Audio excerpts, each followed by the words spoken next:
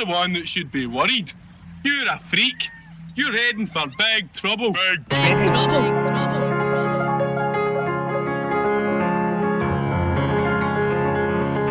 Before I could sing, I could only muster a whisper, and the whisper was in the distinct shape-shadow of all that is given lost to the wind. Jesse Daniel Edwards arrives at my house on a hot Sunday afternoon in a black Sprinter van. My new puppy and I stand outside, watching him park a few paces down the street. He emerges from the cab and approaches. I am sighing the break of a day, again, as a prayer and elegy, when all that would turn is all that could not rise. Everyone round these parts knows Johnny Cash is the man in black, but today I would debate them. JDE rolls up dressed to impress.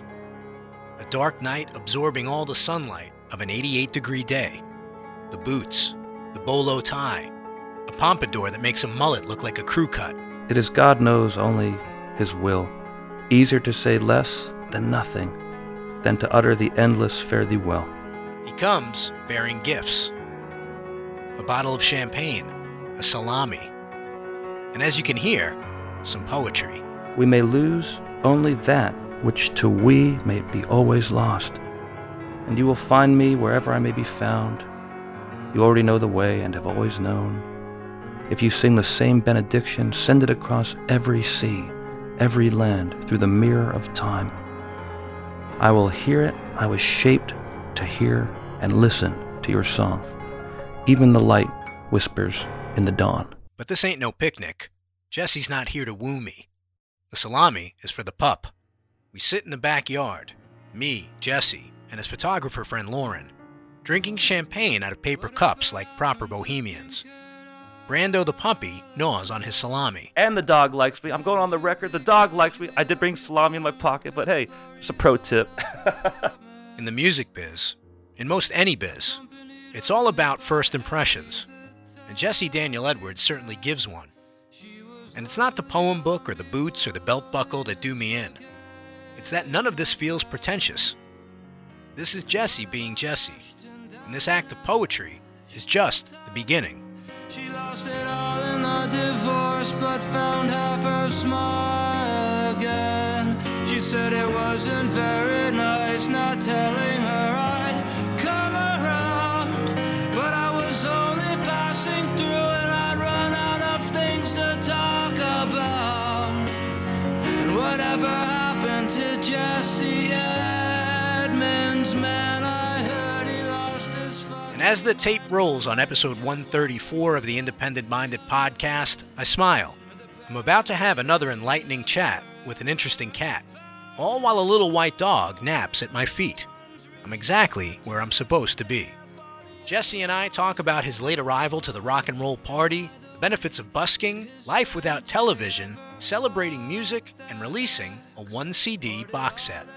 Let's kick things off with Backyard Party from the new album Violencia, then my conversation with Jesse Daniel Edwards, right here on Independent Minded. Come on, let's celebrate. It's Ronnie Scalzo's amazing podcast. It's Ronnie Scalzo's amazing podcast. He's talking to people who make art and music. He's plugging their projects, he's making them famous. He's helping them out just by making them talk about all the cool shit that they do.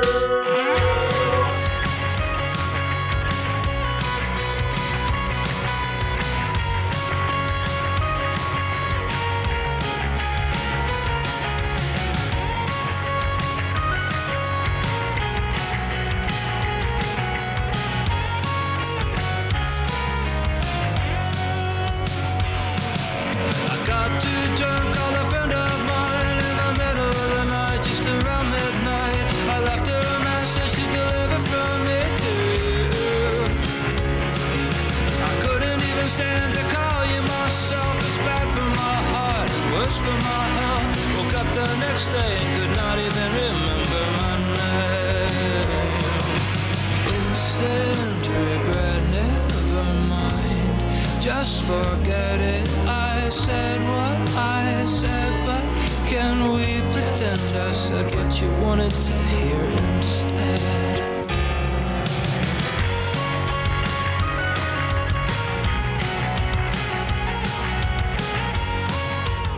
Jesse Daniel Edwards doesn't just show up at Bald Freak Music HQ carrying booze and Italian meat.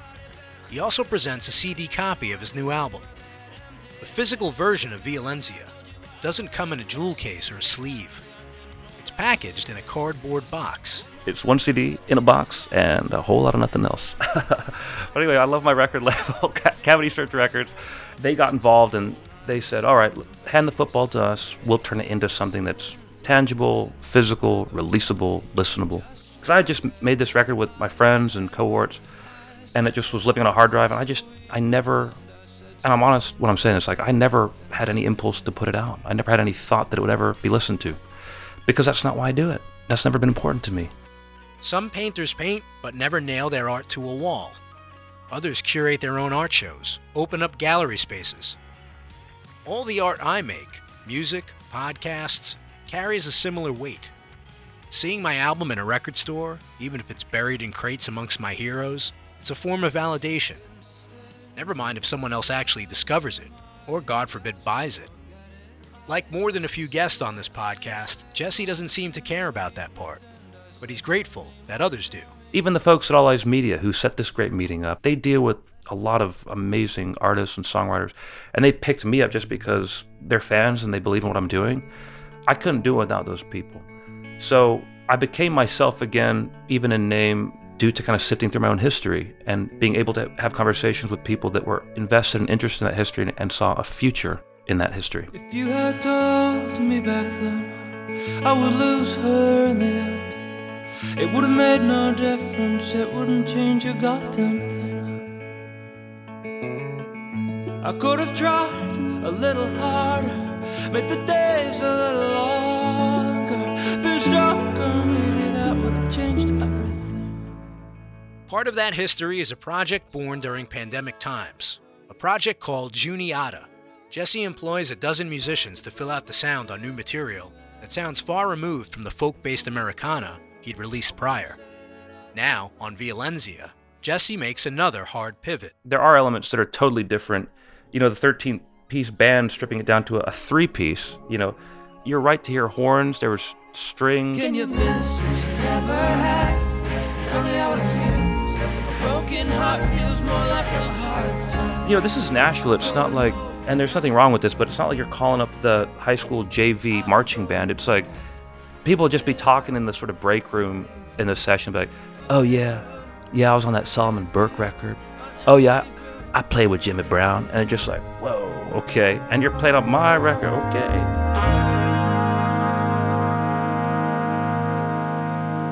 That's why I think it sounds so incredible, is because you have amazing singers, amazing players, and really rich textures. When you strip that down to 3,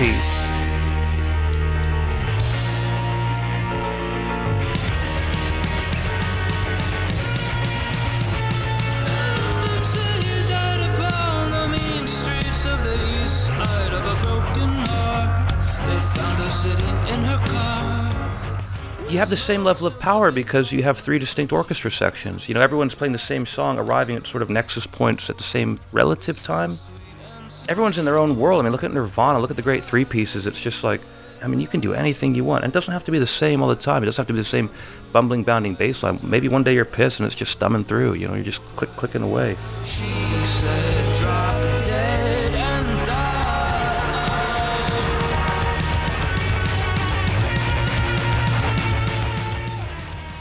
Downsize from 13 to 3, it's probably a little easier coordinating a tour, studio time, rehearsals.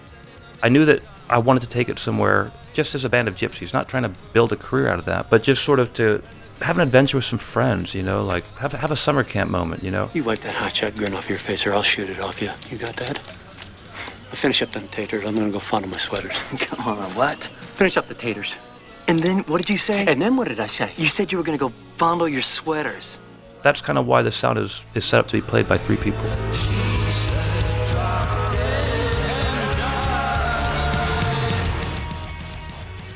It's good to hear some pragmatism amongst the poetry. And I understand the temptations of inviting Nashville's finest to contribute. When I came here in 2017 to record the title track for my second solo album, I hired local musicians to give my songs some much-needed energy, to fill out the sound. We did it in 2 studios, in 2 days, mostly on the fly. I got to play a beautiful Steinway. I sucked inspiration from my setting and from the company I kept. Folks who up until a few days ago were strangers. That was my summer camp moment, and it's a summer I won't soon forget. Without that experience, I'd have never moved to Nashville myself. Would never be sitting here talking to Jesse Daniel Edwards more than 2 years later. My album was centered around one instrument. Jesse's is too. Long live piano rock, baby. Right?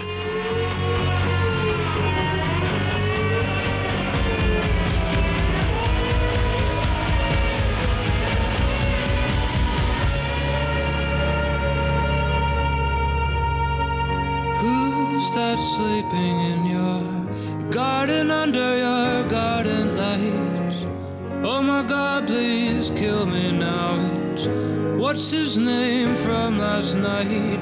I woke up, didn't know where I was. Half a memory of what I done. Don't know if I'm about to die or just throw up. Please apologize to your friends. Do you think I might see you again? Jesse Daniel Edwards is a transformer. From the sparse twang of an acoustic guitar, to being the captain of a musical basketball team, and now this Keen Meets Queen experiment, built on a foundation of hammer and keys. And it's not just the music that changes. With every new release, Jesse fashions a new look. His transformation transcends words and notes. I'm a nowitarian. I'm a now person. If I was trying to drag something through each of those renditions and versions of myself, then I would become untrue. But there are still things that persist, but they're the right kinds of things. They're not things I'm holding on to. They're things that are traveling beside me. The sound of my voice, even has changed. And it's fun to play dress up, when you're a little kid, everyone wants to be a pirate, You don't look like yourself much lately. You hardly eat a morsel. I had to let myself in and wake you up. Remind you tonight was a big dress rehearsal. I just try to follow the spirit of whatever season I'm in creatively and just let it work through my whole life. If the only art you do as a musician is music, you're missing out on all the rest of it. Jesse grew up as a military brat in a deeply religious household, the eldest of 7 children. For us, PG was off the table. There's no PG. We didn't have any, and we didn't have a TV until I was already a teenager. And then it was like we were only allowed to watch movies that, were sort of sanctioned by my parents, and it was a lot, kind of faith-based movies and stuff like that, which is real horror because some of them were about the end of the world, and the rapture, and it's like got people getting their heads guillotined off, and that's R-rated subject material, so is Noah and the Ark. I'm not a Bible scholar, but he's been on the Ark for 40 days. They finally make land, and this is text and verse from the Bible. Noah spilled his seed on the ground and then laid down. Noah jerked off after 40 days on the boat. That's biblical. So, well, I didn't make that up. This isn't he didn't have any privacy on the boat. He finally... no privacy. Right? The emus were watching him. He felt uncomfortable. He had 5 wives, but you know what? No privacy on the boat. Yeah, so anyway, the point of that is it's relative. And my parents did the best they could, but they had a sort of relative reality about what was right and wrong. And we can make fun of it now, but it screwed me up a little bit as a kid. You're going to get screwed up as a kid. Back then, I was constantly arguing with my parents to get a TV because I'd go to school. It's the late 90s. Everyone spends a whole day at school talking about TV. I didn't see an episode of The Simpsons until I left home at 17. And it was like I kind of missed the boat. I was like, I get it, but how do you watch this every day? Family. Sit in the snow with Daddy and let us all bask in television's warm, glowing, warming glow.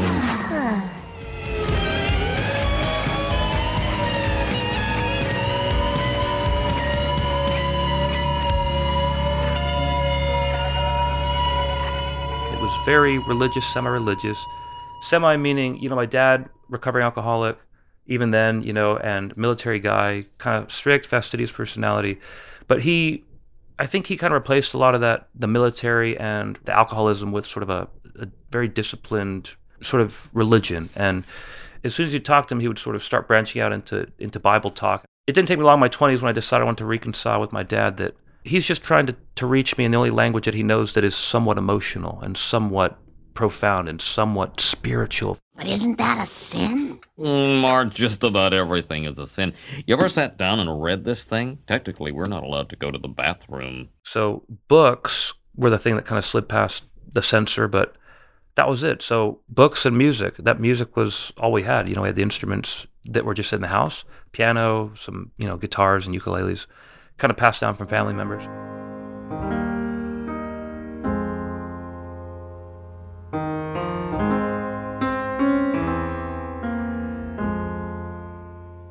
That's how I learned to do music. And, that upbringing features in a lot of those stories, because if you listen to the song lyrics, it's a lot about someone who doesn't really know how to exist in the real world because their world is unreal. They don't know how to talk about TV. They don't know how to do relationships. They don't know how to be affectionate. They never had that. Their world was just two-dimensional.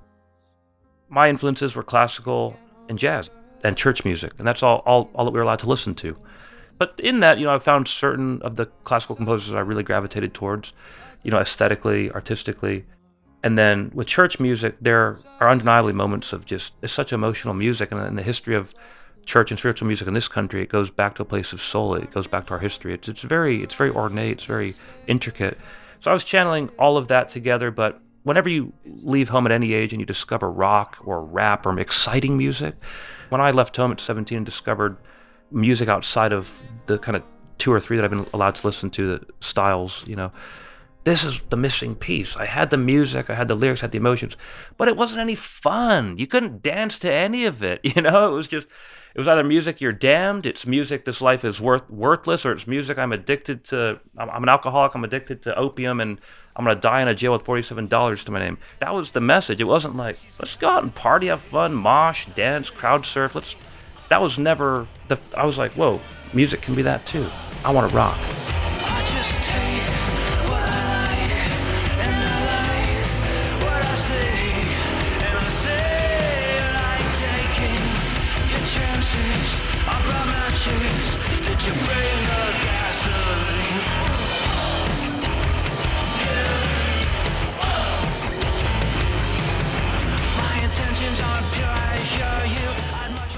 Jesse's exposure to an iconic film added color to his otherwise monochrome world. It's that scene in Wizard of Oz, isn't it, where, you're watching the movie and you're like, this is a pretty psychedelic movie. You got houses getting whipped away. You got this sort of gothic, rendering of the American middle class. And then, you have all these vaudevillian characters, the relatives and this rural Kansas existence. Now look at Dorothy, you ain't using your head about, Miss Gulch. Think you didn't have any brains at all. I have so got brains. Well, why don't you use them? Then there's that moment, and they did this so well, when they introduced, oh, by the way, we can make movies in color now, but we're not going to give it to them right away. We're going to make them sit through half a movie that's just boring as shit. And then we're going to fucking, yo, check it out. What kind of a horse is that? I've never seen a horse like that before. No, and never will again, I fancy. There's only one of him, and he's it. He's the horse of a different colour you've heard tell about. For me, that's what discovering music was like. It's like, I love music, it's all I got. And then all of a sudden you're like, well, music, I have no idea. I had no idea. Chirp, chirp, chirp, and a couple of la-dee-daws. That's how the crickets freak all day. And for me, when I heard System of a Down, that first record, I hear music, I hear sound, but why is he so angry? Why does his voice sound like that? Why is the band just, why are they charged? What is this unity of spheres and experiences?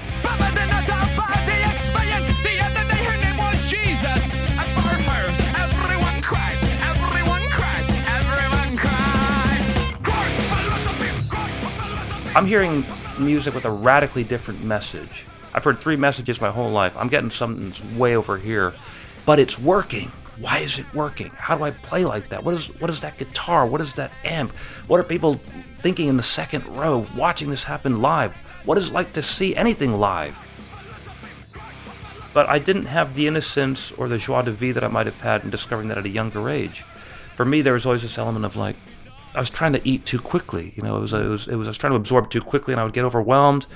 So I wasn't enjoying it to the fullest. If I were to discover them at, 13, 14, I would have been just bouncing around my garage like a motherfucker. I would have been like, yes, I would have been reinventing the mosh pit just by myself. I would have been like, but when I got a little older, I was like, all right, I just, what else have I missed? And why was I deprived of this, And I was still angry at my parents, which, You gotta go through that too. I like a voice in the dark, little things, Sunday walks and sunny parks. After all, isn't that what we're all really after? But I get dressed and go to school, I get dressed and go to work, and I've done it all so well by myself so far. And it's not just the sounds of that scene and that era that switched Jesse on. It's the mindset. Alternative. Alternative to what, though? For artists labeled as such, it means, among other things, rejection by the mainstream. It ain't pop or popular. It's the alternative to that. The key to owning such a label is accepting this not with resignation, but as emancipation. We were recently in Germany and Belgium, and I'm acquiring a taste for beer. I'm really kind of a wine whiskey guy, but usually together, you know. But with beer, I'm learning to like beer. Belgian beer was the way into that. And I was talking to these Belgian craft brewers, and I was like, your beer is so freaking good. How come it's so hard to find? They're like, because it's so good. People want Heineken and Stella and Budweiser because they're aiming for average. Because average is what most people can accept. When you make music that isn't average, you can't get upset that the average person isn't getting it. You're talking about something they will never, ever feel or encounter. Just be happy that you're not average. I am. Shout out to a dream. Jesse descends the mountains of tiny Cuyamaca, California, and ultimately lands outside the bars of Nashville's Music Row. I say outside because that's as far as he and his bandmates get. I mean, if you don't know how to get gigs, you know, you just start busking. And at the time, my brother and our friend that we had met that sort of catalyzed us all playing together and us getting those legs to go out the door with it, we didn't even know where to begin, but we had something we could do in a coffee shop and busk on the weekends. We had these kind of vaudeville suits, we had homemade instruments, we were using a suitcase as a bass drum. It was all very tongue-in-cheek and sort of silly. But, you'd make $150 doing music. It becomes enough of a vehicle where you can have that inevitable conversation. Hey, this busking thing, we're playing, people are digging it, fuck the establishment and these corporate assholes. We don't need real gigs, we're not a real band. We're doing this for the people, we're doing this for the soul, So many people back west had said, you got to go to Nashville. That the type of this weird act that you're doing, throwing each other the instruments in three-part harmony, this whole thing, you got to go to Nashville. And we got to Nashville, and of course they invariably said, oh, you guys sound so West Coast, But there was enough about the place, especially back then, because it has changed in a lot of ways for the better. But it was a lot more rough around the edges back then. It was a lot more bohemian then. If you put yourself in a band and you put yourself in a van, you put yourself in a dive bar, you're in the scene. But when you're just playing on the street and you're just kind of meandering around, you're crossing a lot of lines. You're meeting people that never go to see music at a bar. You're playing for people and catching the ear for a second who never go out to buy a ticket to see live music of any kind, really. The opportunities and the conversations, I think, are a little bit more unpredictable. And in that, there's the possibility for magic, and the possibility for spontaneous combustion. It's that sort of attitude towards his music that ignites a friendship with a Grammy-winning mentor. So we were busking down here, my brother and I, and we met Al Bonetta, who was the manager of John Prine, just R.I.P., the great, amazing songwriter. Hey, there she goes. Well, I thought she'd never leave, heaven knows. It sure gives me the creeps. Well, I went, love that woman to the power of a hat. We both got jive and fever, screwed our heads up tight, then it came to blows. Al Bonetta managed John Prine for decades. He worked with Al Green and Bette Midler, too. Al co-founded Prine's Nashville-based label, Oh Boy Records. And he encouraged Jesse to keep writing and performing, to keep blazing his own trails. Yeah, that was a life-changing moment. And it was from busking, which was just it was an instinct.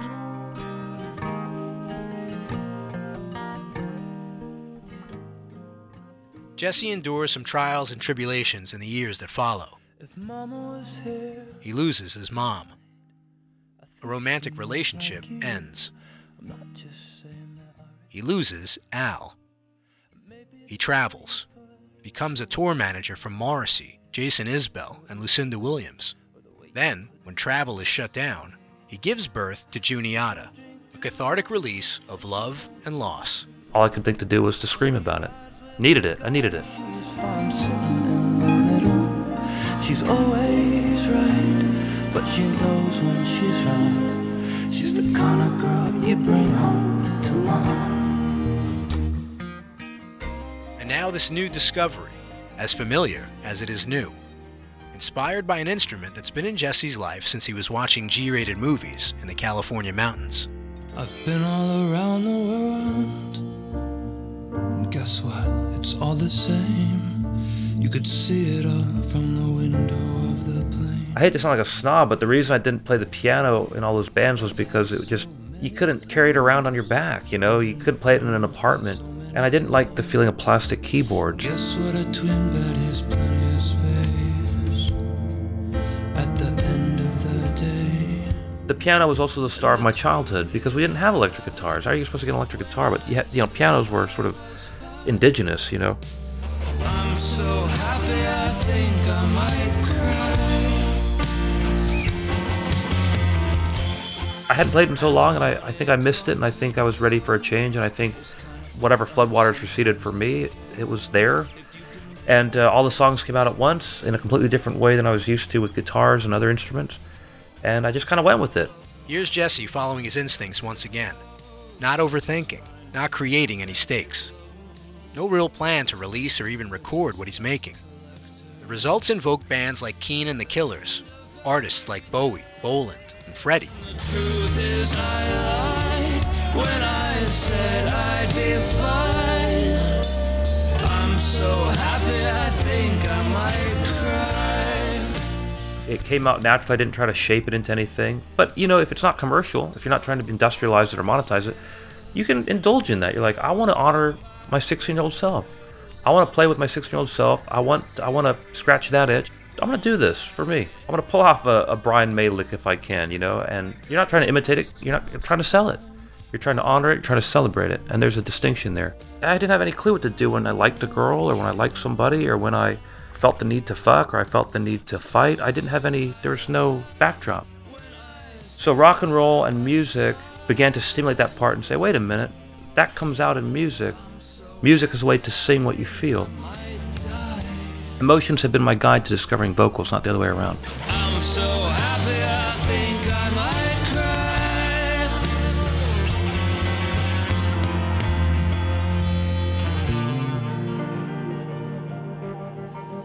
The next time I see Jesse Daniel Edwards, there's a good chance he'll have changed his haircut. Maybe his wardrobe, too. He might be in the middle of making a ukulele record, or a musical, or putting together a big band review. It's more likely that the Jesse I'm talking to then will be in some way altered from the Jesse I'm talking to now. And I'd expect this sort of behavior from a self-proclaimed now-atarian. I surrendered myself to experience. When I left home and I said, everything's on the table. Anything goes. Let me experience the fullest range I can of human experience. And that was the thing that imbued my song.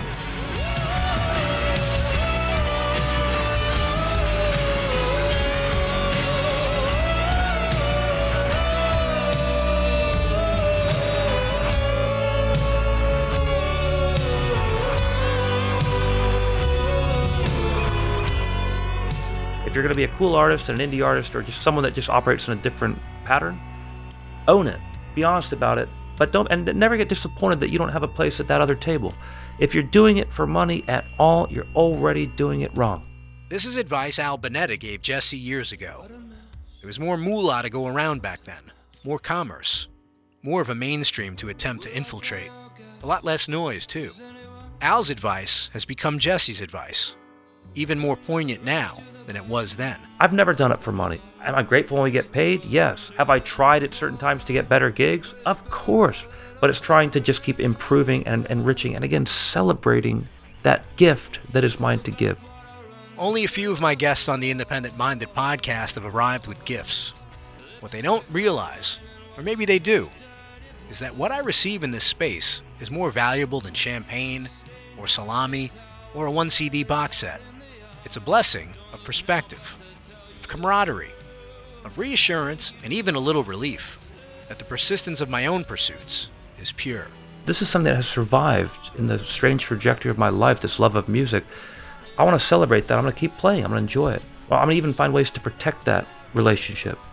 And now I get to share it, and other people are enjoying it. It's like, and the music I'm making is just getting stranger even by my own sort of metric. And that works for me. And as independent-minded as Jesse is, he celebrates all this too. Recognizes that this isn't a solo journey. It takes a village, a tribe, or at least the support of some characters that you meet on your yellow brick road that keep you on this trip. The fact that we're looking at a guy's 1 CD box set, that was his little creative endeavor. I had nothing to do with that. I had no involvement with that, but I wrote the songs that you're going to hear when you open the box and you pull it out. The graphic artist who drew the thing, the person who took the photo, the people who sang the harmony, I just stayed kind of in my lane, but I surrendered and became a part of something that I could never do. I'm telling you, I could never make a CD. I don't even know how. I could never set up a meeting like this. I wouldn't know where to begin. Hey, you gotta listen to this guy's record. It will blow your mind. Hey, remember the great Mind Blowing of 1969? It's like that, but sexier. I could never do that. I just don't know how. So I need other people, and I don't mind needing other people. Jesse Daniel Edwards enters my house as an unknown quantity. He departs a new friend, a curiosity, and most of all, an inspiration. You can't be a Zen poet, a Buddha in black, unless you're looking to grow, to transform, to seek enlightenment, and to understand your humanity. A true artist never stops learning. We follow our instincts with open hearts and minds. If we don't try, we'll never fly.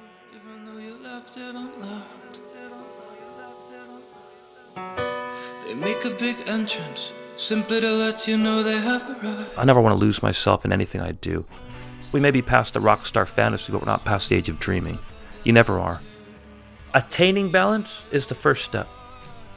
Maintaining balance is every other step. So, yes, it's a daily conversation. Leave your ego out of it. It's not about the money. What money? You're constantly plotting course. There's humility in that. You learn to navigate, and that's a muscle. You get better at navigating. On a cloudy day, can you still find the North Star? It's still up there.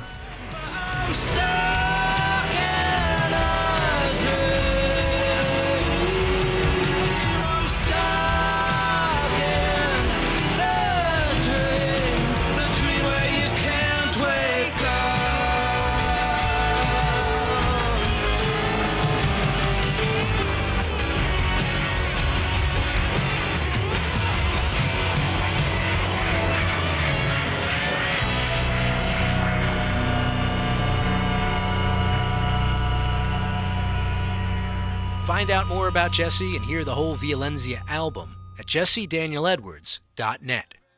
Big thanks to the notorious JDE for the time and the conversation, Lauren Farah for the fab photos and the company, Josh Zanger at All Eyes Media for connecting some Nashville neighbors. And much love to you, loyal podcast listener. You're still here? It's over. You can go listen to Smartless now or watch that Star Wars thing you just started. Before you do, leave a kind review on Apple Podcasts and Spotify. And tell your friends that they can hear all the episodes they can stomach at baldfreak.com/podcast and wherever podcasts are podcasted. Independent-minded, it's a Bald Freak music production, and me, I'm Ron Scalzo. You're unnatural. You're a freak. You're a freak. You're a freak. And to every